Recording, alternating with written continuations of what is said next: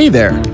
Our vision for Lakewood Vineyard is to be a place where you can reimagine faith in Jesus and have a fresh encounter with God. We aim to create a place where we can explore faith, discover authentic community, and go out and love our world together. Here's this week's message. As we continue on being together, I just wanted to take a moment to just say, well done. You're doing a good job.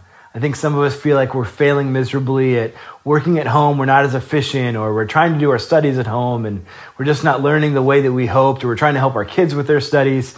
We feel like we're just terrible teachers, or we feel like we're arguing more in our relationships. But I think what we need to hear, what maybe God would want to say, is that you're doing a good job. You're doing a good job. Most of us are trying our best, and that's all we can do as we adapt to this new normal that we're in. We're all adjusting to this new normal. And people are hopeful that some of these changes in the environment and the ways that we interact will stick around, that they could actually stay better. One environmental health professor in the U.S. said this: most people I talk to, and I agree, that there's a pre-COVID life and our post-COVID life. And we're not going to return to a new normal that we knew before. We may actually see some more permanent new behaviors incorporated into our daily life. In Kenya, maybe you saw this picture, but there was a photographer who lived in downtown Nairobi who was able to take a picture of Mount Kenya because of the less air pollution and smog. And normally you can't see it at all. People actually thought it was photoshopped and fake because it was so clear. And he said this, he said, maybe one good thing that's come of this pandemic is that people have slowed down. And maybe after this, they might be able to imagine a different Nairobi, one with less traffic and less pollution, where you could see Mount Kenya every morning. In India, there's this same hope. Some residents joke that maybe the air would get so clear they could see God. And it isn't just the environment. I think for a lot of us, there's hope that some of these changes will become our new normal. Some of the things that are changing about the ways that we're living will actually stick. Now, there are some things that we are desperately hoping that will go back to the way they were, and they will make our lives better, like seeing the people that we care deeply about, going to be able to interact with people more often. So many things that we're missing out on that are crucial to healthy and a full life we're missing out on. But some of the things that are changing, we're hoping will stick. Because for most people I've talked to, even those who have really experienced difficulties, whether it's a job loss or even feeling ill, they're still also seeing glimpses of maybe there could be hope for their life being different after this. That they're getting a glimpse of a picture of life for themselves that could be better after all of this. Not just one that's being placed upon them because of stay-at-home orders or work at home, but one that they choose. I've heard things like the possibility of slowing down in life overall, the possibility of more time with family or friends, greater intentionality that now they're having to do with Zoom calls or FaceTime or Google Hangouts, being more content with simple nights at home, which will help the budget, but also being more aware of the needs of others in their neighborhoods, getting to know their neighbors well, to be able to care for the needs of those in their communities, to knowing the elderly people on their streets. I know for me, I've been personally doing a lot of thinking about these kind of things, about the new normal, about these new rhythms that I want to form. I've been thinking and praying and reading, talking to my spiritual director, talking to friends. A lot of us are longing for a change. Our culture is longing for a change, but maybe we're just starting to realize that in our new present circumstances. Maybe this crisis is just bringing up feelings, is giving us words to realize that the way we've been living isn't sustainable. The pace, the hurry, the worry, the priorities, our relationship to our jobs, where we find our identity and our worth, the quality of our relationships with people and with God. When the stress comes, when crisis comes, we begin to see what really is at the center of our lives, the health of our souls even. All this season has done, I think, is given us language. We want a new normal. And more than that, we need a new normal than what we've been living even before this. And that's what Jesus came to bring over 2 millennia ago. He came to bring a new normal, a new way of living, a new life. And that's why we're going to begin a brand new series called New Normal, taking a look at the radical invitation that Jesus gives each one of us to follow him. Not just to listen to him, but to follow him into this new way of living, the Jesus way. We're not just going to look at it, we're not just going to listen, but we're going to answer the question of how. How do we live in this new normal that Jesus wants to give us? He wants to bring us. So let me pray for us as we begin. Jesus, you are our teacher. You are the way, the truth, and the life. Would you show us how to enter in to the life you created us for, life with you, rhythms of life with you, God? Would you show us? Would you grant us your grace to hear, to catch vision for all the things that you want to do in our lives? I am the way, in this difficult season, and the life. In this challenging is a pretty popular verse, and I'm confident that you've heard this one before. And most often it's quoted to state that Jesus is the only way to salvation, to wholeness, to forgiveness, to life with God. That faith in Jesus' life, death, and resurrection, faith in Jesus as Lord, is the only way to God, to life. But there's more to Jesus being the way than only this. Not more to our justification or our right standing before God or his incredible love for us. But when Jesus says he's the way, it's more than just what we believe or what we put our trust in. That Jesus actually came to teach us the way, his new normal. Eugene Peterson, in this incredible book he wrote called The Jesus Way, and I'm going to reference this book quite a few times during our series, says this about John 14.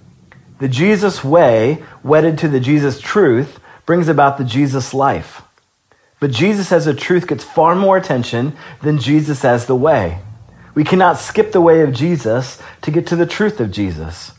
But Jesus as a truth gets far more attention than Jesus as the way. Jesus as the way is the most evaded metaphor among Christians with whom I've worked for 50 years as a North American pastor. The way comes first. See, Jesus, when he says, I'm the way, the truth, and the life, is a continuation of his invitation to us to follow him, to learn from him, to become his disciples.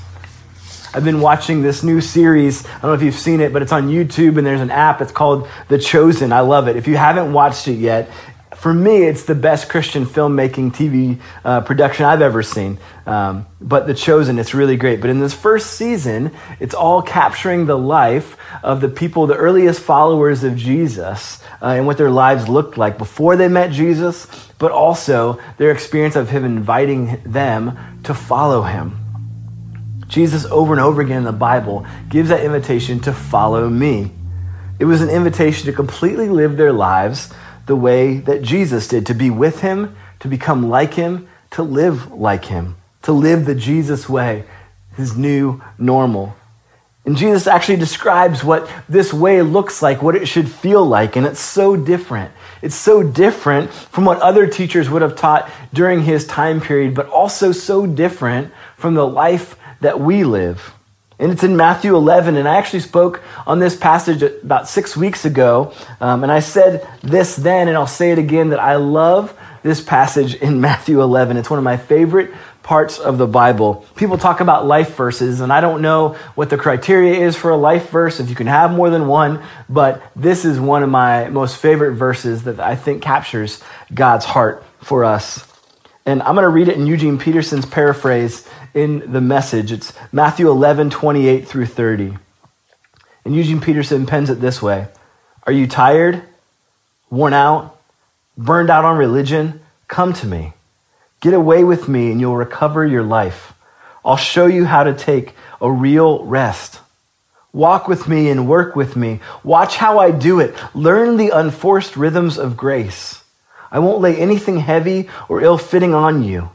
Keep company with me, and you'll learn to live freely and lightly. This is the Jesus way. It's the new normal that he's inviting us into, that he came to bring. But how?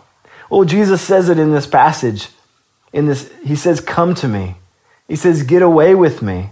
He says, I'll show you how. Walk with me, learn, keep company with me, and then learn again at the end. See, the way to living in this new normal that Jesus invites us to is simple. It's follow him. This doesn't substitute believing in him or trusting him, placing our faith and confidence in him. No, that's necessary. It's central.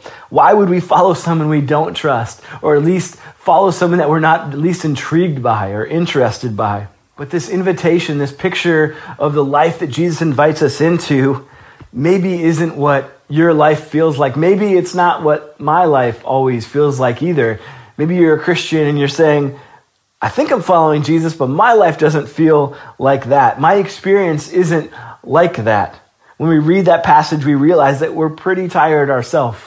We're pretty burnt out on religion ourselves, that we need rest. I want unforced rhythms of grace. Geez, I don't even always know what that means, but just that phrase, I want unforced rhythms of grace, is incredible. My heart longs for that. And I can relate to that feeling of saying, man, Jesus, I'm trying to follow you, but that doesn't feel what my life feels like. The NIV calls this picture of following Jesus his easy yoke. It's this invitation to an easy yoke, grace-filled rhythms of the Jesus life, the Jesus way, his new normal. And for me, just over the past few months, this light bulb's been going off for me that this invitation to rest isn't just an invitation to take it easy or to sit back, but it's an invitation to follow him and learn from him how he lived and how to live in the rest that he's offering. And we struggle to live this way. We struggled to experience this kind of life, this easy yoke, as the NIV calls it. Dallas Willard wrote another incredible book that you're going to hear me reference during this series called The Spirit of the Disciplines.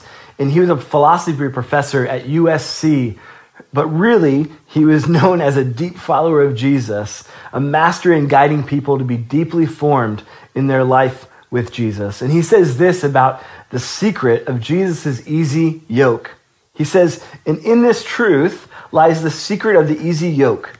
The secret involves living as he lived in the entirety of his life, adopting his overall lifestyle, following in his steps, cannot be equated with behaving as he did when he was on the spot. To live as Christ lived is to live as he did all his life. Our mistake is to think that following Jesus consists in loving our enemies, going the second mile, turning the other cheek, suffering patiently and hopefully, while living the rest of our lives just as everyone else does. Wow, that's challenging to me. That's convicting to me.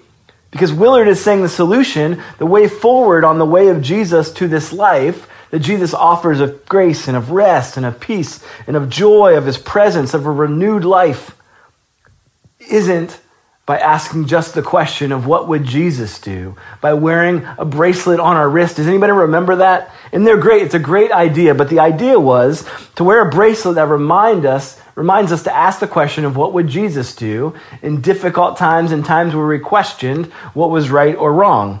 When the question of whether to treat someone with kindness or to lash out or to cheat on a test or cheat at work or to go too far physically with your girlfriend or boyfriend in high school, what you would do is you would look at your wrist and then remember what would Jesus do, and it would help you make the right decision. And I'll be honest, for me, it never helped. Maybe that's an overstatement. Sometimes it helped. But in the most difficult decisions, it usually wasn't that helpful. And here's why. The secret to following Jesus, to living in this easy yoke, to living in the way of Jesus, is to model his whole lifestyle. Because trying to make the tough decisions in the moment can be so difficult. To love our enemies, to rejoice with others when we're suffering, to show kindness to our spouse when they've hurt us, to not cut that corner at work, to not cheat on that test. It's hard. And if we only wait until those moments to model our lives after Jesus, it sometimes feels near impossible. It's a heavy weight instead of an easy yoke. And I think sometimes it's because we feel like Jesus' major emphasis, his priority, his focus is on us doing the right things in those public moments, in those moments when the press is on. And it's not that those moments don't matter.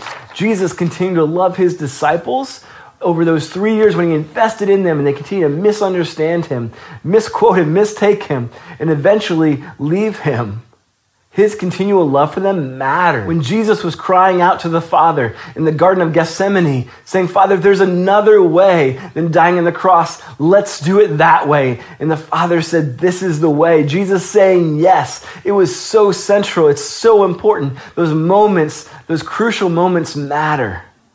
But we can only do that. Jesus could only do that because of the way he lived the entirety of his life. So we wonder why we can't do that, why we can't be like Jesus, act like Jesus. We don't do what Jesus would do. But according to Willard, it's because the rest of our time and our days look like everyone else's. People who don't follow Jesus, people who don't want to live into that vision of the life that Jesus offers. But that shouldn't be a surprise, right? To quote John Mark Comer in his wonderful book, The Ruthless Elimination of Hurry, and that's another book you'll hear me reference, 3 great resources. He says this, if you want to experience the life of Jesus, you have to adopt the lifestyle of Jesus.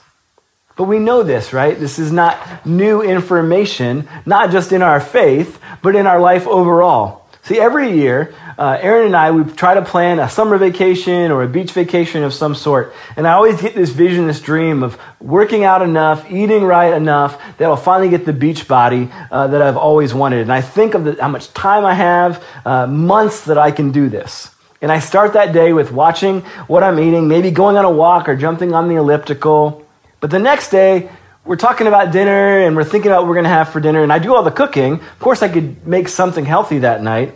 But then I remember that Angelo's in Lakewood, we want to support local and their pizza's so great. And why not just order pizza in? And then the next morning I figure, man, probably what I need more than to work out this morning is just to get some extra sleep. That's probably what I need more than exercise. And so the vision slowly fades away, the dream of the beach body. And I'm like, well, last year was pretty fun on the beach, and so I don't really need to put the effort in to get the beach body that I was looking for. My blood pressure's still good, all the other vitals are good, I'm good. A picture of life on the beach wasn't worth the lifestyle change. It just wasn't worth the cost. At least that's what I decide. But we do this with Jesus too. Sometimes, right? We do this in our faith. We see the life that Jesus offers, this new normal, this easy yoke, this life that he invites us into, and we wonder if it's worth it. Maybe the lifestyle that we have to choose isn't worth it. But if we remember back to Jesus' invitation of his easy yoke, his rest, his unforced rhythms of grace, this real rest, abundant life, fully alive life, if we remember back to this offer of a new normal, we realize we can't find it anywhere else. What Jesus offers, we can't find anywhere else because, let's be honest, our current normal isn't working. It isn't working. But this way of Jesus, it's worth it. Taking the way of Jesus, the lifestyle of Jesus, is worth it. Because our current practices and lifestyles, they're not working. We get tastes, glimpses, visions of what can be, but they just seem out of grasp. Visions like Mount Kenya that's starting to be seen without all the smog. We start to get pictures in the moment. We begin to think that maybe it's possible. And it is. See, this life is possible, and the Jesus way into it is this easy yoke. It's following Jesus in all of his ways. It's his lifestyle. See, because we aren't victims, we aren't prisoners, unable to break free. There is a way forward in following Jesus that brings the life that we're longing for, that brings the life that he promised to give. And it's following his lifestyle, his rhythms, because he says that he is the way. Not a teaching he wrote down or even that he always spoke. It isn't an escape from difficulty or pain or from the world. We can't escape that. COVID-19 is happening to all of us. But Jesus' offer is a way to live a new normal. And he gives us tools to do that. The tools that he used to live the life that he lived. And that's what this series is all about. It's learning the tools, learning the ways of Jesus, the lifestyle of Jesus that can help us to live in this easy yoke, to learning these unforced rhythms of grace, that can give us life. These tools, these practices has historically been called spiritual disciplines or spiritual exercises. Things like solitude and silence, simplicity, Sabbath or rest, serving in others. These tools that Jesus used, this way that he lived his life that enabled him to live the abundant life of intimacy with the Father. So we're going to spend the next several weeks looking at these. How did Jesus do them, and how do we incorporate them into our lives? But next week, we're going to take that week to look at what Dallas Willard called the greatest enemy of our spiritual lives, hurry. So next week, we're going to talk about this great enemy of this life with Jesus, of the way of Jesus, and that's hurry. So I just wanted to spend a little bit of time today introing our conversation, our new series called New Normal. That's where we're going. That's where we're headed. This invitation of Jesus to follow him. Thanks for joining us. We especially want to thank those of you who give generously to what God is doing through Lakewood Vineyard. If you'd like to give, click the link in the description or visit lakewoodvineyard.com/give. If you enjoyed this week's message, you can subscribe to the podcast for more, share it with friends and family, and leave a review. If you post a screenshot of the podcast on your social media, tag us at Lakewood Vineyard OH. Thanks so much for listening, and may God bless you this week.